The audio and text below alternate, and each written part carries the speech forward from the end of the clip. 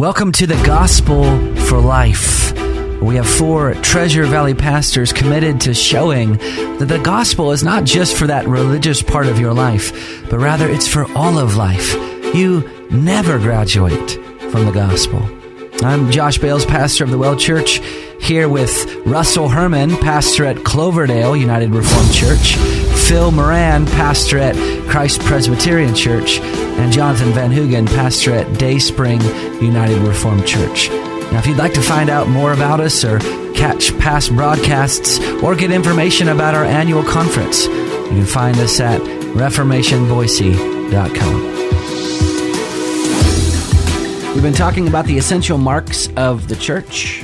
What are those things, those essential characteristics that distinguish it from all other societies, such that if the church were to lose them, they would cease being a church? It is said that there are 3 essential marks of the church. Phil, you started talking about this yesterday. The Word of God purely preached is the first one. The right administration of the sacraments or the ordinances is the second one. And then the practice of church discipline is the third. But there's such a difference between those 3 marks. Not all doctrines are equal. Let me just use an example of that right away. And we know that the doctrine of the end times is not the same type of thing as the doctrine of the Trinity. Right. And to emphasize the doctrine of the end times over the doctrine of God would be a big problem in the local church, wouldn't it? Mm-hmm. Okay, so now Bannerman, James Bannerman, Scottish Presbyterian in the 19th century, wrote a great book called The Church of Christ, and he says this regarding this idea that not all doctrines are equal. So he says, quote, "There's an important distinction between what is necessary to the being of a church and what is necessary to its well-being, between the things for which the church was instituted and the things that have been instituted for the church." So the scripture tells us that the church is a pillar and a buttress of the truth, 1 Timothy 3:15. That's why the church was instituted, to declare the truth of Jesus Christ. Therefore, this declaration of the truth is paramount to even the church itself. So how would you... I'm hoping you guys disagree with this so that I can argue with you, because I like arguing. But how would you respond? No, I don't. I don't really like arguing. How would you guys respond to that?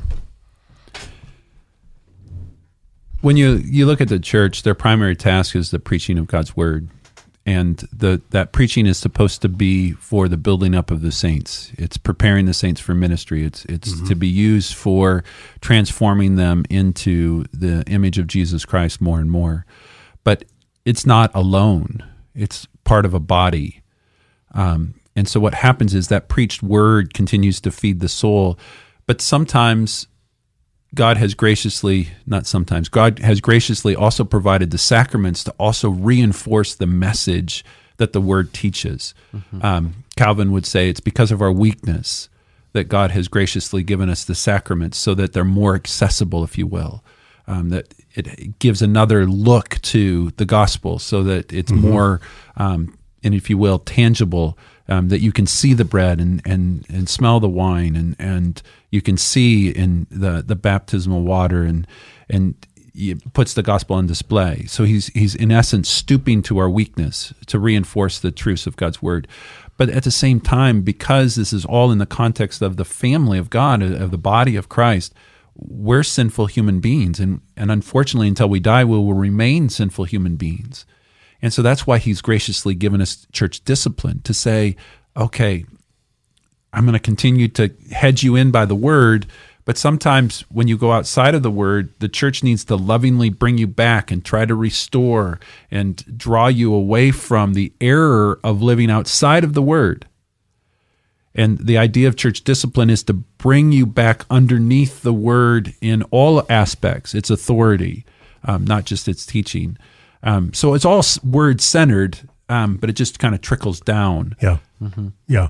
And in fact, I've often thought that the 3 traditional marks of the church are incomplete. The faithful preaching of the word, right administration of the sacraments, and biblical application of church discipline, all of those, yes, essential marks. The one I've always thought was missing was love. Jesus said, "By this all people will come to know that you are my disciples, that you love one another." Francis Schaeffer wrote a wonderful little book called The Mark of the Christian, that love is the mark that sets us apart. But it occurs to me, even as I say that, and several things occur to me. Number one, who am I to argue with the reformers that they were incomplete?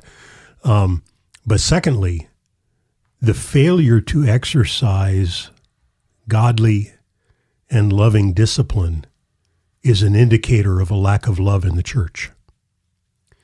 That if we are unwilling to exercise the kind of biblical discipline that Jesus describes in Matthew 18, if we're unwilling to do that with one another, and Jesus also talked about it in the Sermon on the Mount, when he said, if you see a speck in your brother's eye, make sure you take the log out of your own, and then you will see clearly to remove the speck in your brother's eye. I think Jesus was talking there. We can unpack this more, but I think Jesus was talking there about church discipline. Yeah. So I guess you guys just totally go whatever direction you guys want to go all the time. Yeah.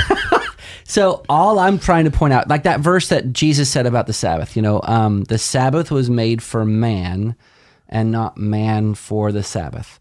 What was the church made for? The church was made for the proclamation of the Word of God, to be a pillar and the buttress of truth, right? So in those three marks, the preaching of the Word, the right use of sacraments, the practice of church discipline, we have to say that the church was made for the witness of the truth of the gospel. But those other two marks, the use of the sacraments and the practice of church discipline, the church wasn't made to do those things. Those things were made for the health of the church, is all I'm trying to say. Right. And I think being able to distinguish doctrines like that, to say that this doctrine is essential to the being of the church itself, whereas this doctrine is essential to the well-being of the church, that's a big difference. Because I think when people are looking for churches, they start saying, well, they don't got this thing down very well, but they got this thing down. And since they're not making that distinction, then they're actually focusing on things that are very small. Mm-hmm. It's oftentimes within the life of a church, people will come in and sit in a church and say, I absolutely love the preaching and teaching of the word. It's so good. It's good for my soul. But I don't feel like your church has a great youth ministry, or I don't think you guys are very good at fellowship. I don't think you guys are great at programs for the poor. I don't think you guys are very good at, and they have this other list of things that they don't really appreciate. And it just makes me pause and say, wait, what's your essential characteristic of the church? What's absolutely essential for the church to be the church? And that's exactly what I'm getting at. And so if your critique of the church is they're great at preaching and teaching, however, I want something more for my kids. Just pause for a moment and think about what you're saying. I mean, what would be more important than the pure preaching of the word? Yeah.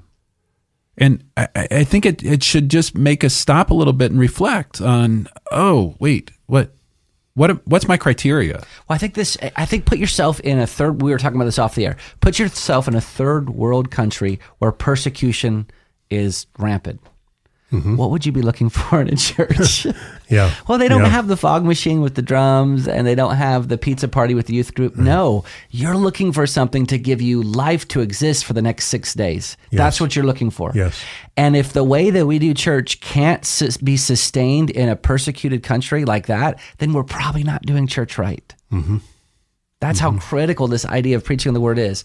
So Bannerman continues in his quote. He says, these things, i.e. The sacraments and the practice of church discipline, were instituted for the sake of the church and not the church for the sake of them. Therefore, these things must be in their nature and importance subordinate to the church, but the church is subordinate to the preaching of the word. So brothers, how does that help us think about, and I know we've kind of been touching on this already, But how does this help us think about the different doctrines and practices of the church? How does this help people who are looking for a church to attend? I think it really boils down to how strongly do we believe in the power of the Word of God? If we believe in the power of the gospel to transform lives, then what we can say is, if a church has the pure preaching of the Word of God, then it should have a transformational effect on those that are underneath of its preaching and teaching. Mm-hmm. And so then we can say, okay, I believe that the church that I'm looking at is weak in the preaching and teaching of the Word of God. Therefore, you're going to see less transformation of people's lives, because it's the power of the Word and Spirit that brings about transformation. So it doesn't matter if they have a great quote-unquote youth program, or they have great quote worship, meaning that they have whatever else. If they don't have great preaching and teaching, I think you're going to find that the church is handicapped, if you will. But if you have good preaching and teaching, what you should also see is that fellowship should get better over time, because the Word is transforming people's hearts and lives. Mm-hmm. So I think it just should change our mindset of what's vitally important, especially for our children, when we're looking for a church. Yeah. Mm-hmm. One of the questions I have when I'm thinking about preparation is, can this message comfort Christians in North Korea? Can this message comfort Christians in Somalia or in the underground church in China? And if my answer is no to that, then I need to go back and look at really what I'm preaching. Yeah, yeah. It's we haven't really talked about this, but I think really we still are suffering from the lasting effects of the Enlightenment. And it wasn't just a time period in history, it was a time period that radically changed the thought process of Western society. And all of us by nature are inwardly focused. Up until the Enlightenment, there was societal things in place that curbed that individualism. What happened during the Enlightenment was all of those curbs on individualism were thrown out the window, and instead the Enlightenment gave full throttle to an individualistic mindset. Yeah. That radically changed not just society, it changed the church. Yep.